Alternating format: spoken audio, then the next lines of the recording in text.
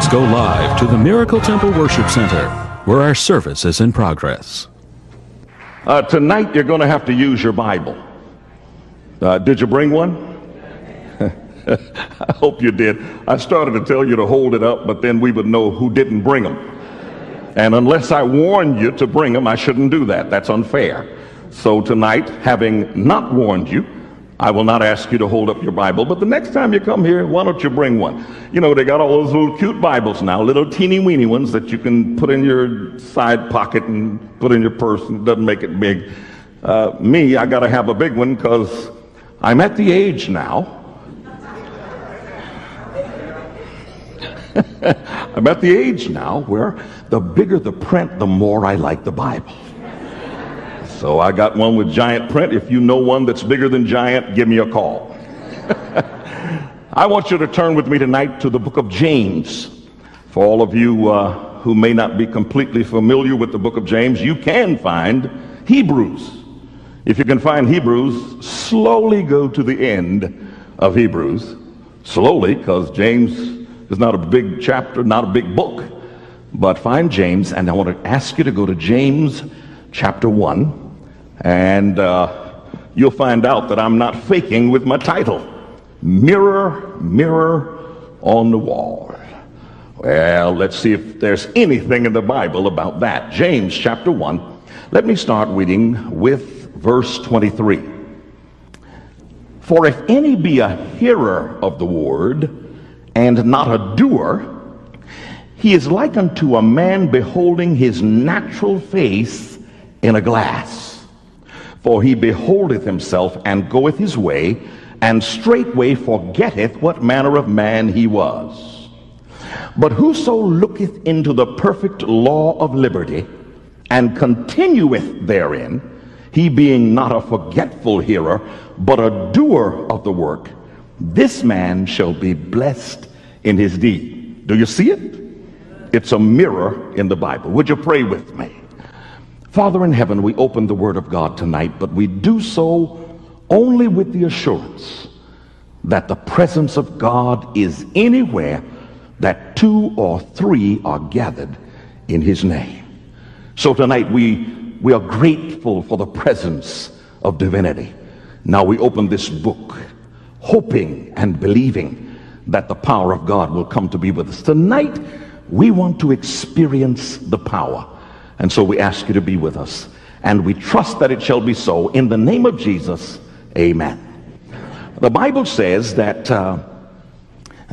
you come to the mirror, and if you are a faithful person, when you look into the mirror, you will see what you need and do something about it. There are people, however, the text suggests, who look at themselves and don't do anything. They just walk away. I must confess to you that at a certain age, looking in the mirror becomes a traumatizing experience. I confess that I have reached that age.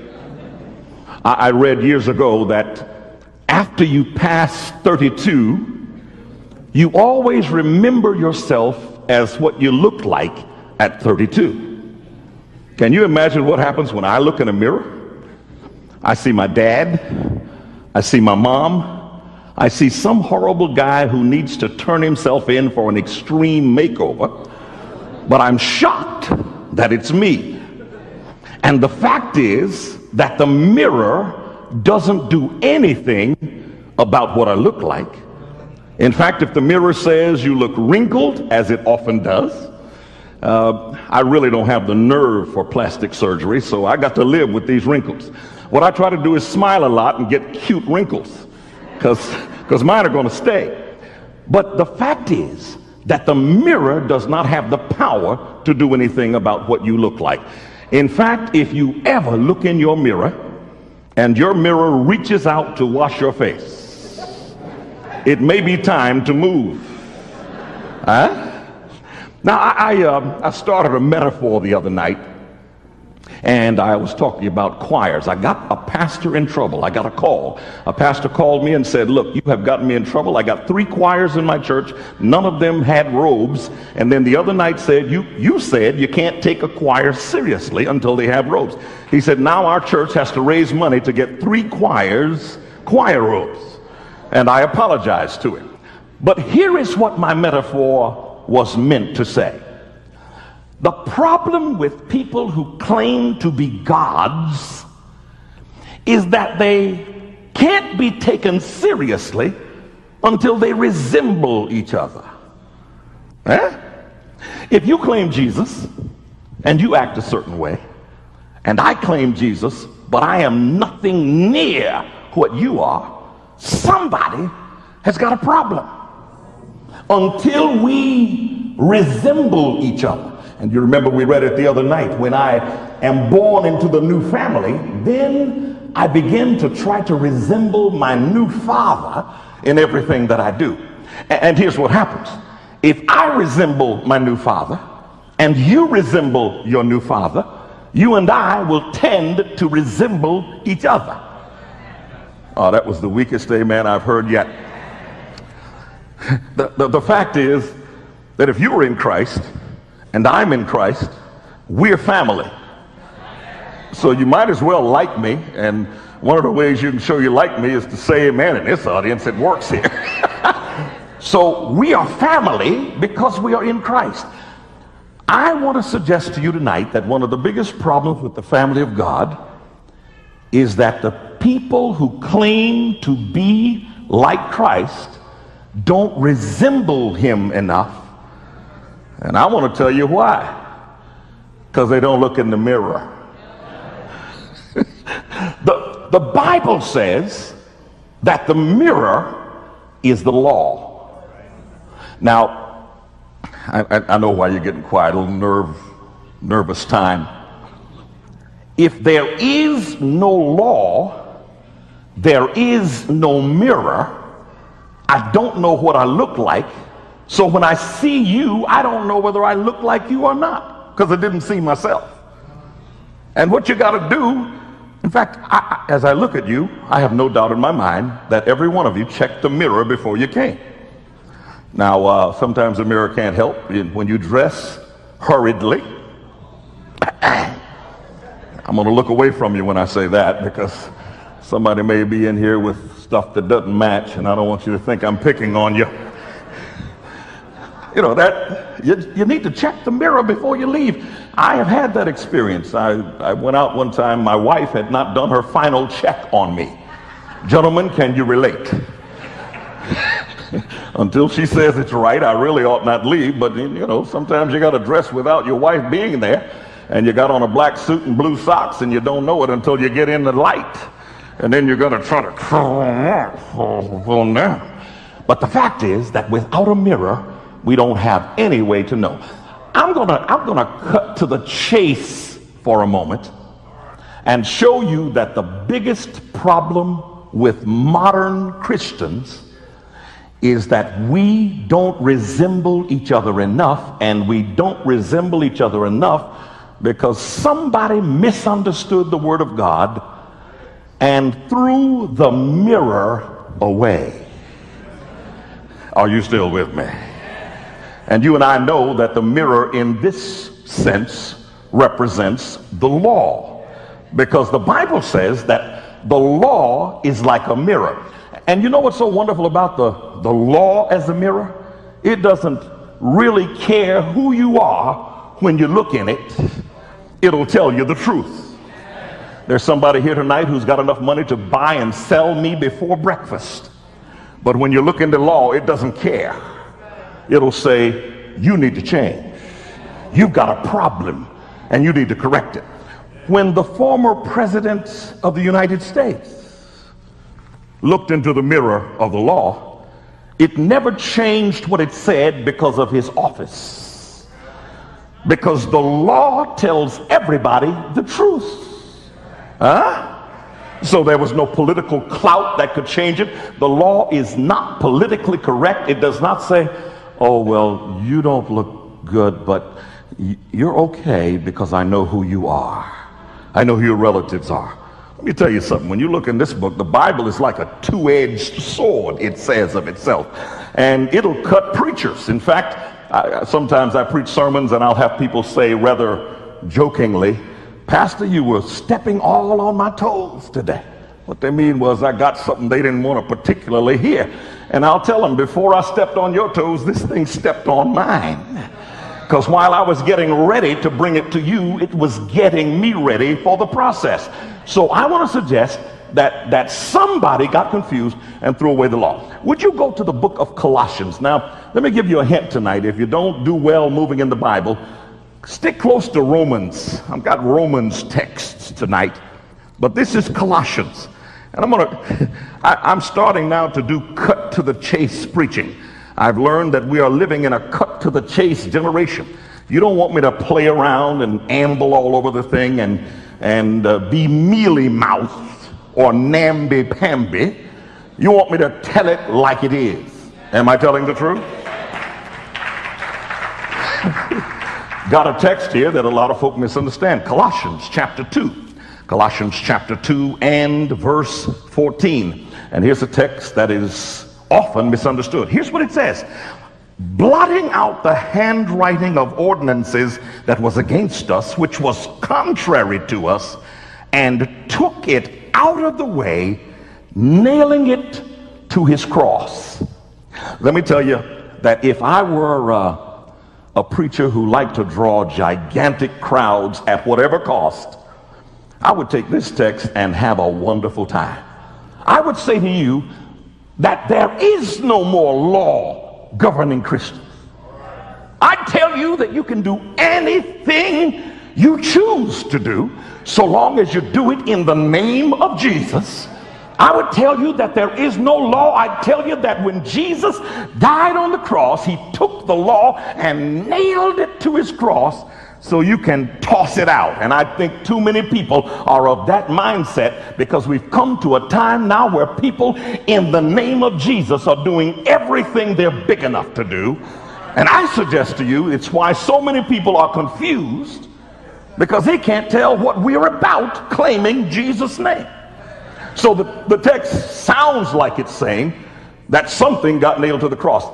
Something did get nailed to the cross. You got to follow me now, because I'm trying to cut to the chase. When the Israelites came out of Egypt, they had conformed to a society that was not congruent, was not fitting well with what their God had taught them to do. In fact, when you hang around people too long and beholding the wrong models, you tend to get a little sloppy with your religion. There are people now who claim they love Jesus, but their concentration is somewhere else. So instead of reading the Word of God, they are always looking at television. And I'm not mad at television. Breath of Life comes on television, so I'd like for you to look at Breath of Life. But there's a lot of stuff on television that doesn't really do a lot of good for your life. I got sick one time, had to stay home and watch that stuff. I got so that I had to turn the television off. You know, ran out of Breath of Life to watch, and don't particularly like to look at myself on television. So I was really messed up. There's not a lot of great stuff on television. The comedies seem to be geared down to about the 5th grade level, you know, and then they got to make somebody else laugh to tell me when it's time to laugh. I know when to laugh if it's funny. But television will change you, because if you look at too much of it, you forget what God intends for you to do. I suggest to you that the problem is that somebody misread it. That the Israelites got into Egypt and forgot their God and their practices and the relationship that made them different. So when they came out, when God brought them out, and everybody gets excited about that moment when Moses stands before the Red Sea and God opens up a dry path through all of that water. And I know we've got scientists who say that it never happened. They say it wasn't the Red Sea, it was the Reed Sea, and they say it wasn't deep. In fact, they say it was about like that. Anybody could have walked through it. And all I got to tell them is that if it was just that deep, how come Pharaoh's army got drowned in it?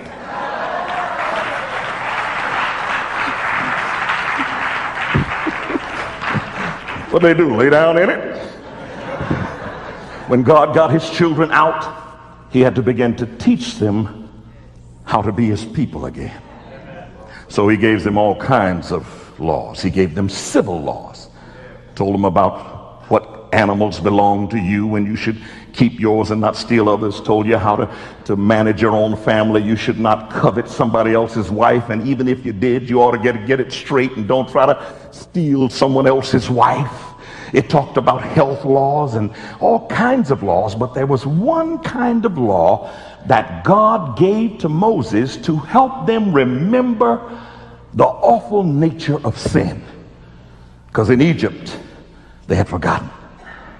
And so God says, here's what you must do. When you sin, blood must be shed.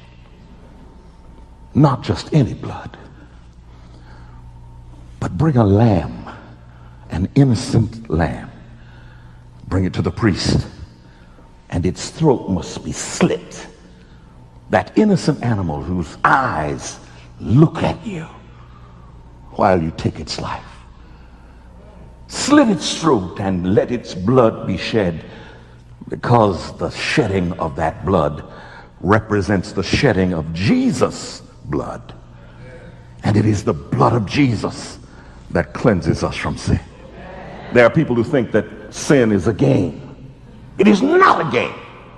What God had to teach his people was, after they had left Egypt, that when you sin, you've got to have the shedding of blood. I have read the accounts of butchers who will kill any kind of animal but not a sheep, because they say they can't stand to see the innocent eyes look at them while they kill it. So they'll kill anything but a sheep. God intended for that innocent look to be violated so that we would understand that when you sin, a price has to be paid. And I'm glad to announce, to remind most of us that the price was paid on Calvary when the innocent Lamb of God, Jesus Christ, went to the cross. And those laws, many laws, if you didn't have a lamb, you could get a turtle dove. If you couldn't afford a turtle dove, you could get wheat and use that. But you had to bring some sacrifice to show you that when you sin, something's got to happen to take away your sin. But those laws lasted only until Jesus went to the cross. One of my favorite writers says that when Jesus went to the cross, and I know most of you have seen that movie. I finally rented it. An amazing piece of film, but it sometimes misses meaning, because it wasn't just suffering. The fact is that when Jesus, the Holy Son of God, gave what man could not take, and you got to remember that all of that suffering was not punishment that he could not resist. He could have called 10,000 angels, but he gave his blood, because his blood stopped the need for animals' blood. And when Jesus died, the writer who I love says that the priest was down at the tabernacle about to take the life of another lamb. But when Jesus declared, "It is finished," in heaven they heard, "It is accomplished. It is done." So no longer did animals need to die. The priest's hand began to shake. The knife dropped from his hand. The lamb scampered and ran away because that blood was not needed. Jesus had died.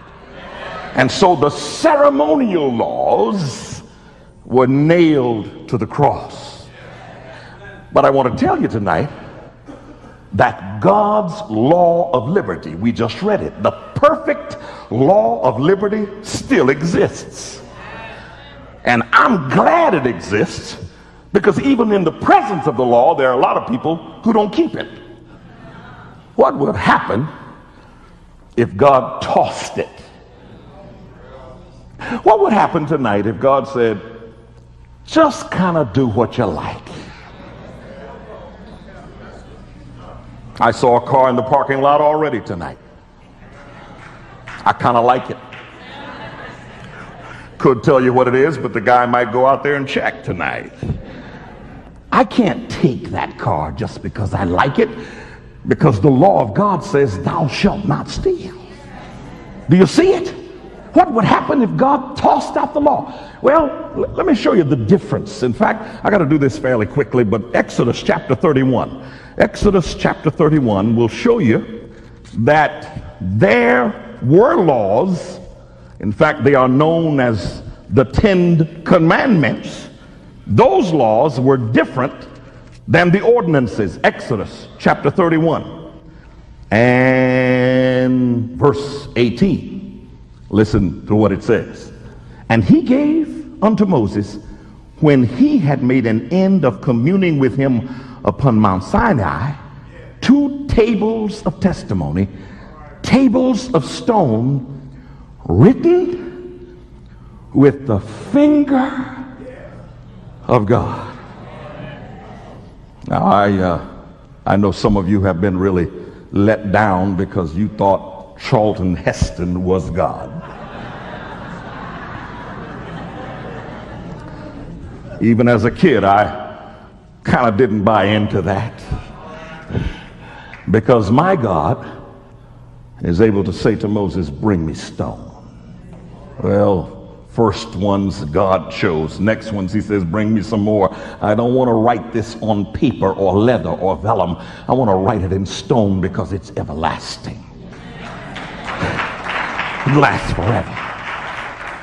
And Jesus, with his finger, it would take me to get a jackhammer to make indentations in stone. But Jesus, with his finger, backwards in Hebrew. And the law is written in stone. It's not temporary. There's no eraser on a pencil. This is the finger of God writing law. Don't you ever forget that the 10 Commandments, and there's no question in your mind, you don't have to know religion to know that those tables of stone were the 10 Commandments, and God wrote them with his finger to last forever. Okay? Go with me to Deuteronomy. Deuteronomy chapter 31. Just happens to be a couple of 31s here. Deuteronomy chapter 31. I'm cutting to the chase. That's the way I like it. Long time ago, people liked for preachers to play around.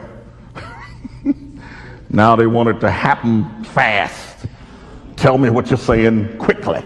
Deuteronomy chapter 31, verse 24. These are those ordinances that were against us. Watch what it says. It says, and it came to pass when Moses had made an end of writing the words of this law in a book until they were finished. So even from the beginning, even when God gave Moses the ordinances that would keep a nation in order traveling through the wilderness, he already said from the top that they'll last for a while, but they'll be finished. Now, let's talk about how long the 10 Commandments last.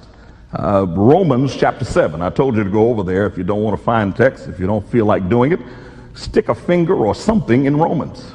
There'll be a few of them. Romans chapter 7. And let's read verse 12. Romans chapter 7, verse 12.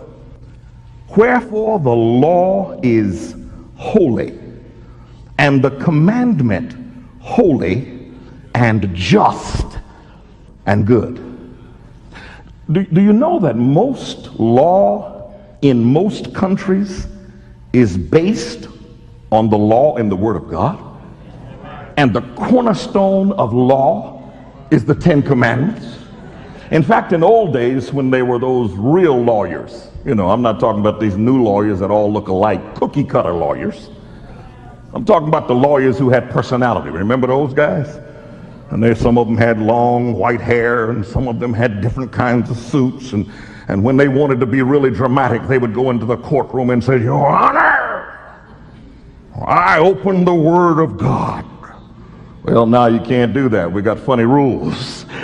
But the fact is that most law is based on the law that is in the Word of God. And as long as that law stands, and the Bible says it's holy and just and good. Ecclesiastes. How can I tell you how to find that? Well, by the time you figure out, I'll be gone. So if you know it, you got it. If you don't, this is Ecclesiastes chapter 3, and look at verse 14. I know that whatsoever God doeth, it shall be forever. Nothing can be put to it, nor anything taken from it, and God doeth it that men should fear before him. Now let's go back to the problem. The problem is that people are claiming Jesus, but they don't look alike. It's way beyond choir robes. You begin to wonder, what does it mean to claim the name of Jesus? I meet people who have Jesus' name on their tongues all the time. I enjoy hearing it. I meet people who say, Jesus is the ruler of my life. But it's more than quoting a phrase. If you're going to be in Christ, if you're going to be in this family, and we read it the other night, Jesus wants you to be in the family. He came to seek and to save the lost, but he doesn't bring you in the family to act like you always did in his name. Because when you get in the family, you ought to behave differently. My mom and dad, though they were not wealthy or famous, always had my brother and I to think that there was something special about being a Pearson. Doesn't mean anything to you. I got no reaction from you when I said that. But they would say it. My mom would tell us, look, when you go out on the street, my mom, when she clenched her teeth, it was an important sign. That was not a regular utterance. When she did like this, you should listen to her. There were consequences if you did. She said, when you get out of this house, you remember that you reflect on this family. Don't you let me hear about you doing things out there that reflect badly on this family. You're going to think my mom was a mean woman. She had 2 boys, and she had to kind of keep us on the straight and narrow. And we knew when she clenched her teeth, you had better listen to that. So when we got out, I said, hey, man, if you see me doing something funny, tell me, because mom is on the warpath. If my parents cared about what their children did in the street in their name, do you guess God cares? Do you guess God might get a little disturbed at some of the stuff we do in his name? In fact, I have met people, sometimes when I go to the barbershop, I'm almost ashamed to say who I am because I know it's going to start a controversy, you know. But I can't be. I'm proud of what I do, but I just know what's going to happen. So they finally get around to, excuse me, sir, what do you do? Well, you know, is that important? Physicians tell me they can't say what they do, or else they'll have to give free advice. And psychiatrists can't say what they do, or everybody runs from them. Morticians.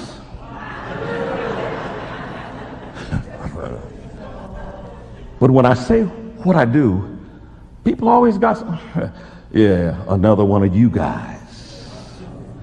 What they're saying is that we, and when I say we, I'm talking about religious leaders and religious people, we have so misrepresented what God's family stands for that now it's hard to convince people that it's a good thing to be in God's family. But I'm telling you that without a mirror, we will never resemble each other. We'll never resemble our Father, and there will always be confusion. Romans chapter 3. Let's go there, and I've got to move now. This enemy. Have you seen the size of my clock? Has anybody noticed? When you get a chance, come up here. I will never be able to say I didn't know what time it was. The numbers on this clock are about a foot tall. So they got me. Romans chapter 3. Let me stop talking to you and find my text. Romans chapter 3 and verse 20. Romans 3, verse 20. Therefore, by the deeds of the law, there shall no flesh be justified in his sight. For by the law is the knowledge of sin. Have you ever had it happen, park somewhere where there used to be a painted curb, and you come back and you got a ticket, and you are, what in the world is this? You know, you lose your composure. Look at that curb. No color on that curb. Might have been color one day, but give me a ticket when there's no color on the curb. You know, and what you're angry about is that they got you for something that they didn't tell you about.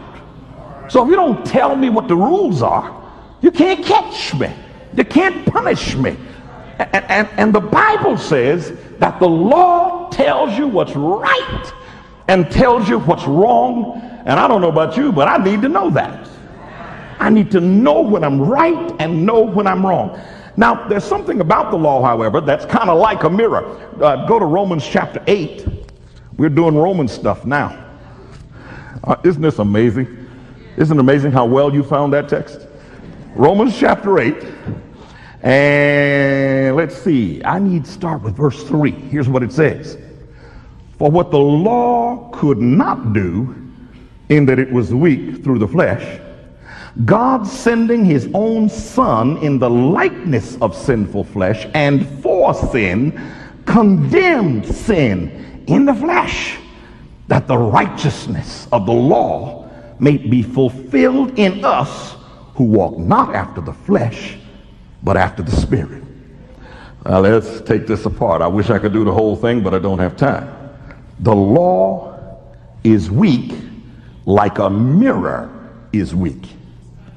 When you look in the mirror and it says, you need a shower. You say, how does the mirror know you need a shower? It can't sense your aroma, but you are disheveled. I tell you what a mirror can tell you. You need to comb your hair. You know, need to wash your face. When I wake up, I got to look at wrinkles that have developed overnight as I lay on my pillow. I'm going to try to pull them out, you know. When I was young, they came out instantly. Now they kind of hang around for a while. But the mirror is weak like the law is weak, and I'll show you how. The mirror can tell you need to do something, but the mirror can't do it. The law can tell you where you're wrong, but the Bible says the law can't do it. It's weak for that function. But then this thing is so powerful, the text is so powerful, that it shows you that the law is weak for some things. But look, in the very first verse, verse 3, it says, God sending his own Son in the likeness of sinful flesh, and for sin condemned sin in the flesh, that the righteousness of the law may be fulfilled in us who walk not after the flesh, but after the Spirit. The law is not made to save. The law can't save. But until you have looked into the mirror of the law, you don't know you need to be saved, because you might think you're okay. And the easiest kind of religion is to compare yourself with other folks who claim they're Christians. He said, yeah, I'm better than he is. I'm not doing that stuff he does. I saw him outside. I saw this kind of stuff he does. He lives in my neighborhood. I know he's a horrible guy. I'm way better than he is, so I must be closer to Jesus. Well, it doesn't quite mean that. The fact is that until you find salvation through Christ, you cannot claim to be changed even after the mirror has talked to you. Go to Romans chapter 5, and let's start with verse 8, because this is cut to the chase Bible. Romans chapter 5, and start with verse 8. It says, but God commendeth his love toward us, in that while we were yet sinners, Christ died for us. Much more then, being now justified by his blood, we shall be saved from wrath through him. For if when we were enemies, we were reconciled to God by the death of his Son, much more being reconciled, we shall be saved by his life. This one has got power. In fact, I declare this to be our experience the power moment. While I was an enemy of God, in fact, let's get real, before I was born, before I was a twinkle in my daddy's eye, Jesus said before the foundation of the world, when Walter goes wrong, not if Walter goes wrong, when he goes wrong, I will die for him. I would have said, if Walter straightens up, if Walter shows remorse, if he seems to be worth the sacrifice, I might think about dying for him. Jesus says, I'll die for him though he doesn't deserve it. I'll even die for him while he's still in rebellion against me, in rebellion against my Father, in rebellion against God's word, but I love him enough that I will die for him while he's yet in rebellion. Is that an experience the power moment? Let me tell you something. If God had waited for me to get straight before Jesus died for me, I would be in trouble tonight. But before I was born, the price had been paid. While I was born in rebellion, Jesus loved me so much that the price had been paid, and then the offer was made to me. And then the text says, getting near the end, that if that is so and I'm reconciled, then how much more shall I live with Christ living in me? Well, go to Galatians, because I'm looking at the clock. I can cut to the chase with this one. Galatians, well, not easy to find. You know, this Bible has been very angry because I've been looking for my text to pop up on those wonderful screens, and I haven't flexed it. Galatians chapter 2. Got a text for you that's amazing. And look at verse 20. I am crucified with Christ.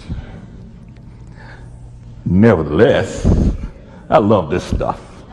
Call this the second experience the power moment. I'm dead with Jesus. And the fact is that Jesus did not deserve to be crucified, but I did. So I am crucified with Christ. Nevertheless, I live. Yet not I, but Christ liveth in me. And the life which I now live in the flesh, I live by the faith of the Son of God, who loved me and gave himself for me. Let's get real. The law can't change me. I can't change myself. The fact is that the Bible declares that an Ethiopian, now this is some old stuff, and I'm going to have to work on this one, because, you know, you start talking about dark skin, you get into my neighborhood. Because I tell people all the time, my tan is just about perfect. The Bible says, can an Ethiopian change his skin, or a leopard change his spots? If a leopard can change his spots, or any one of us in here change our skin, then you can also take away your own sin. But the fact is that with all the stuff you can use, and you know, I know there's some great stuff. Jeremiah chapter 13 and verse 23, if you want to find it. They got stuff you can rub on you now. I saw it the other night. I taped a show to try to find out what they did with the guy's skin. His skin was awful. And they took a laser and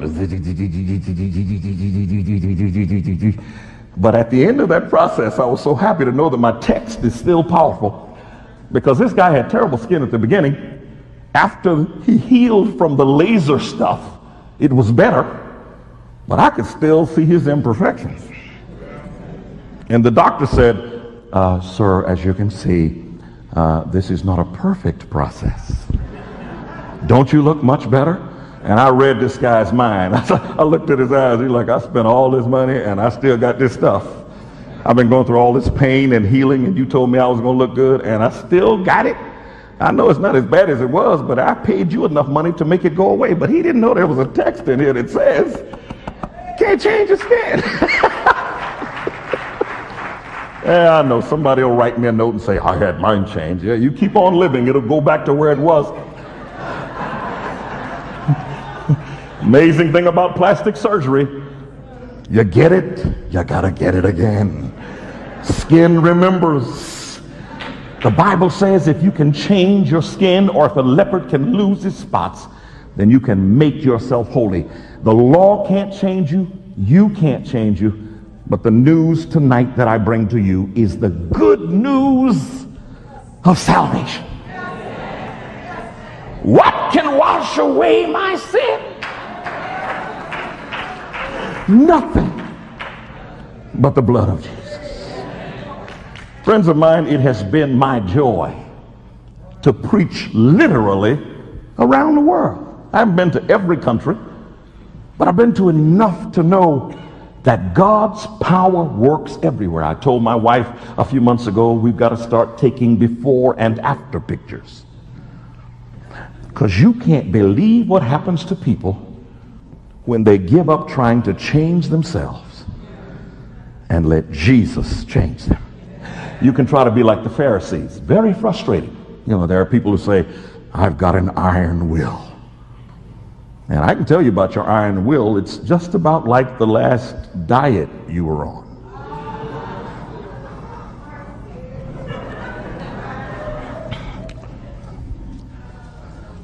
I see a cake in there. I'm not even tempted. Made up my mind.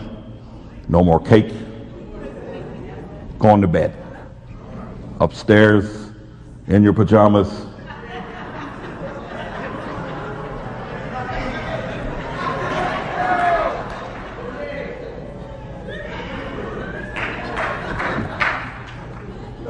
Not gonna do it. Trim this stuff on. Wait till you finish after I get through. I wouldn't dare. I wouldn't dare.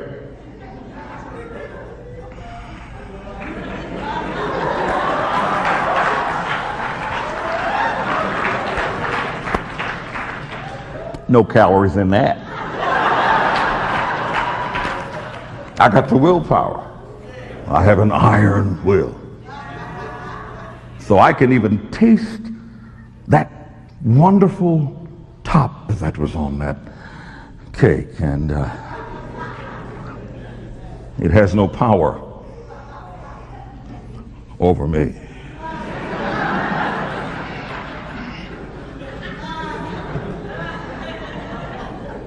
Carry it in my hand.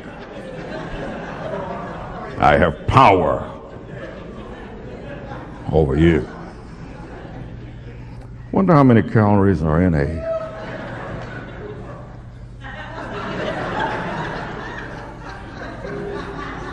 really thin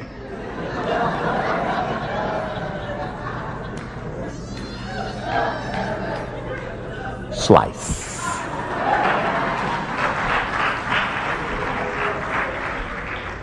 I believe I got enough power to actually taste this slice.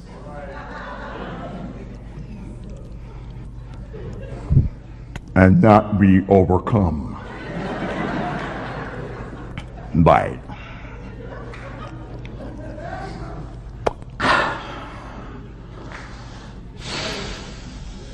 You know something? Maybe I could start this diet tomorrow.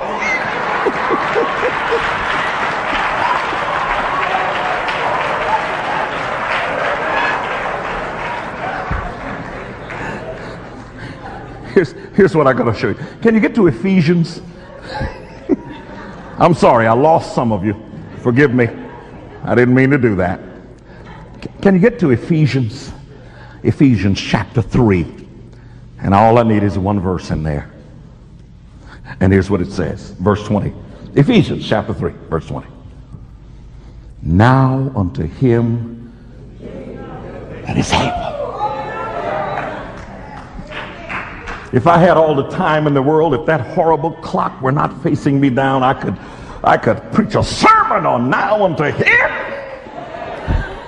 I'm not able even to resist cake, but he's able.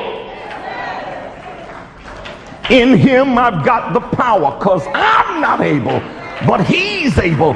And the Apostle Paul says, I am dead with Christ, but yet I live. But it's not me living, it's Jesus living inside of me. And I tell you that when you give Jesus the right to be on the throne in your life, he will give you power to overcome. Is there anybody who knows it's true? I have met people with horrible habits.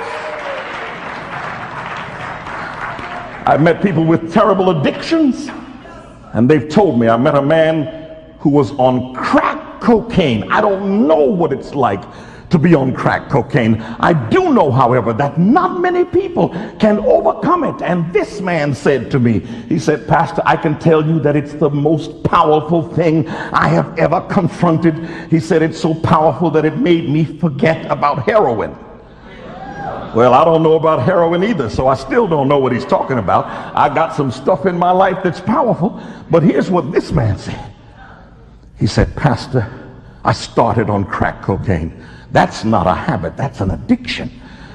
And it's a powerful addiction. It's not to be toyed with. There may be some people who will need to come to Christ and still get someone with clinical skills to help you.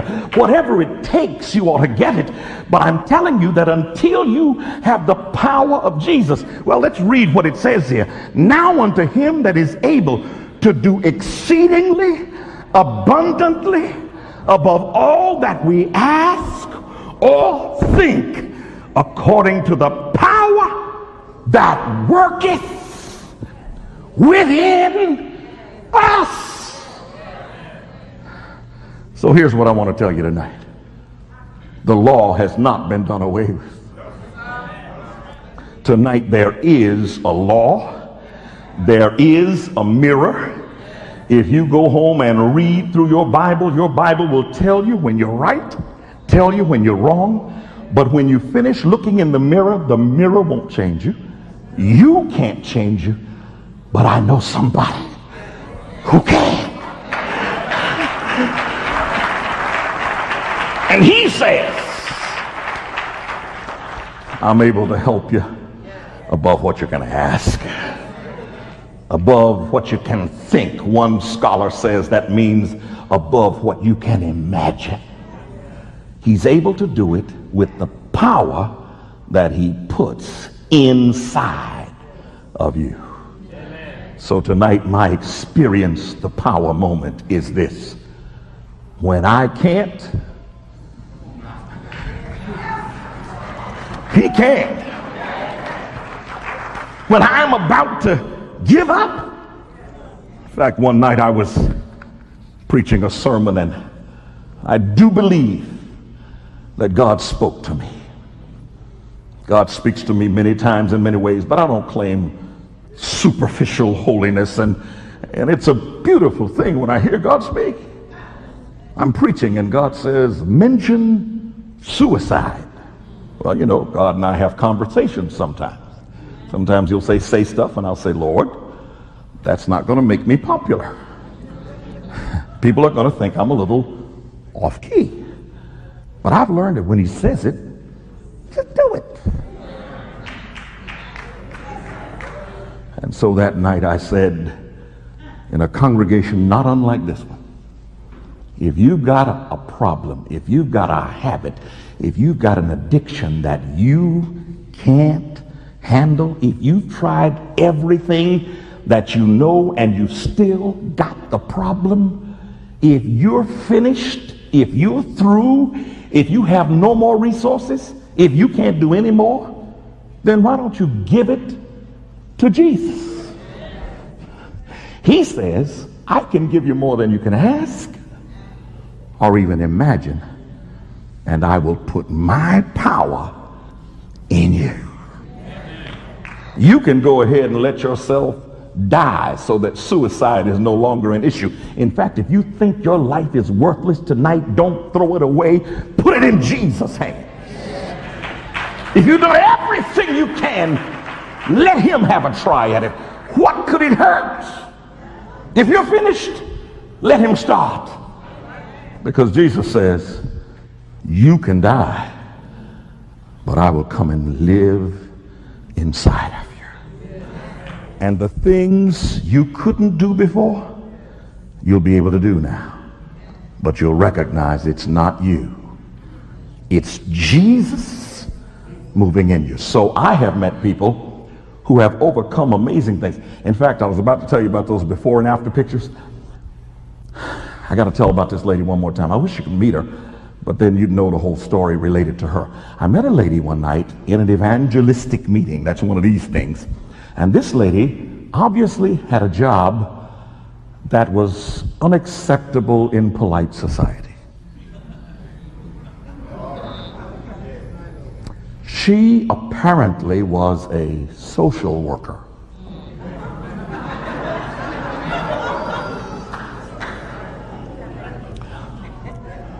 She had barely enough clothes on to be street legal. And since every preacher worth his salt knows that you folks kind of look at our eyes to see what we're looking at, I said, I can't look at her. So I looked above her scalp. And I said, yes, what can I do to help you? And she said, sir, I'm tired of the way I live. And you talk tonight about Jesus and his power. So here's what I want to do. Would you introduce me to Jesus? And I didn't care what anybody thought anymore about my eyes. I looked her straight in the eye and said, Jesus can cure any situation that you have. All you got to do is let him in your life. And that night before that woman walked away, we prayed together. And guess what? Nobody ever talked to her about her clothes. But the next night she came, more clothes on. The next night, and the next night, and the next night, she didn't walk the same way she walked the first time I saw her. And then I discovered that this woman had allowed Jesus to take over her life. I'm telling you that you look in the mirror, then you let him change you. Now, until Friday night, may God hear you when you call. May God lift you if you fall. May God bless you as you stand, and may God hold you in the palm of his hand. Good night. God bless you.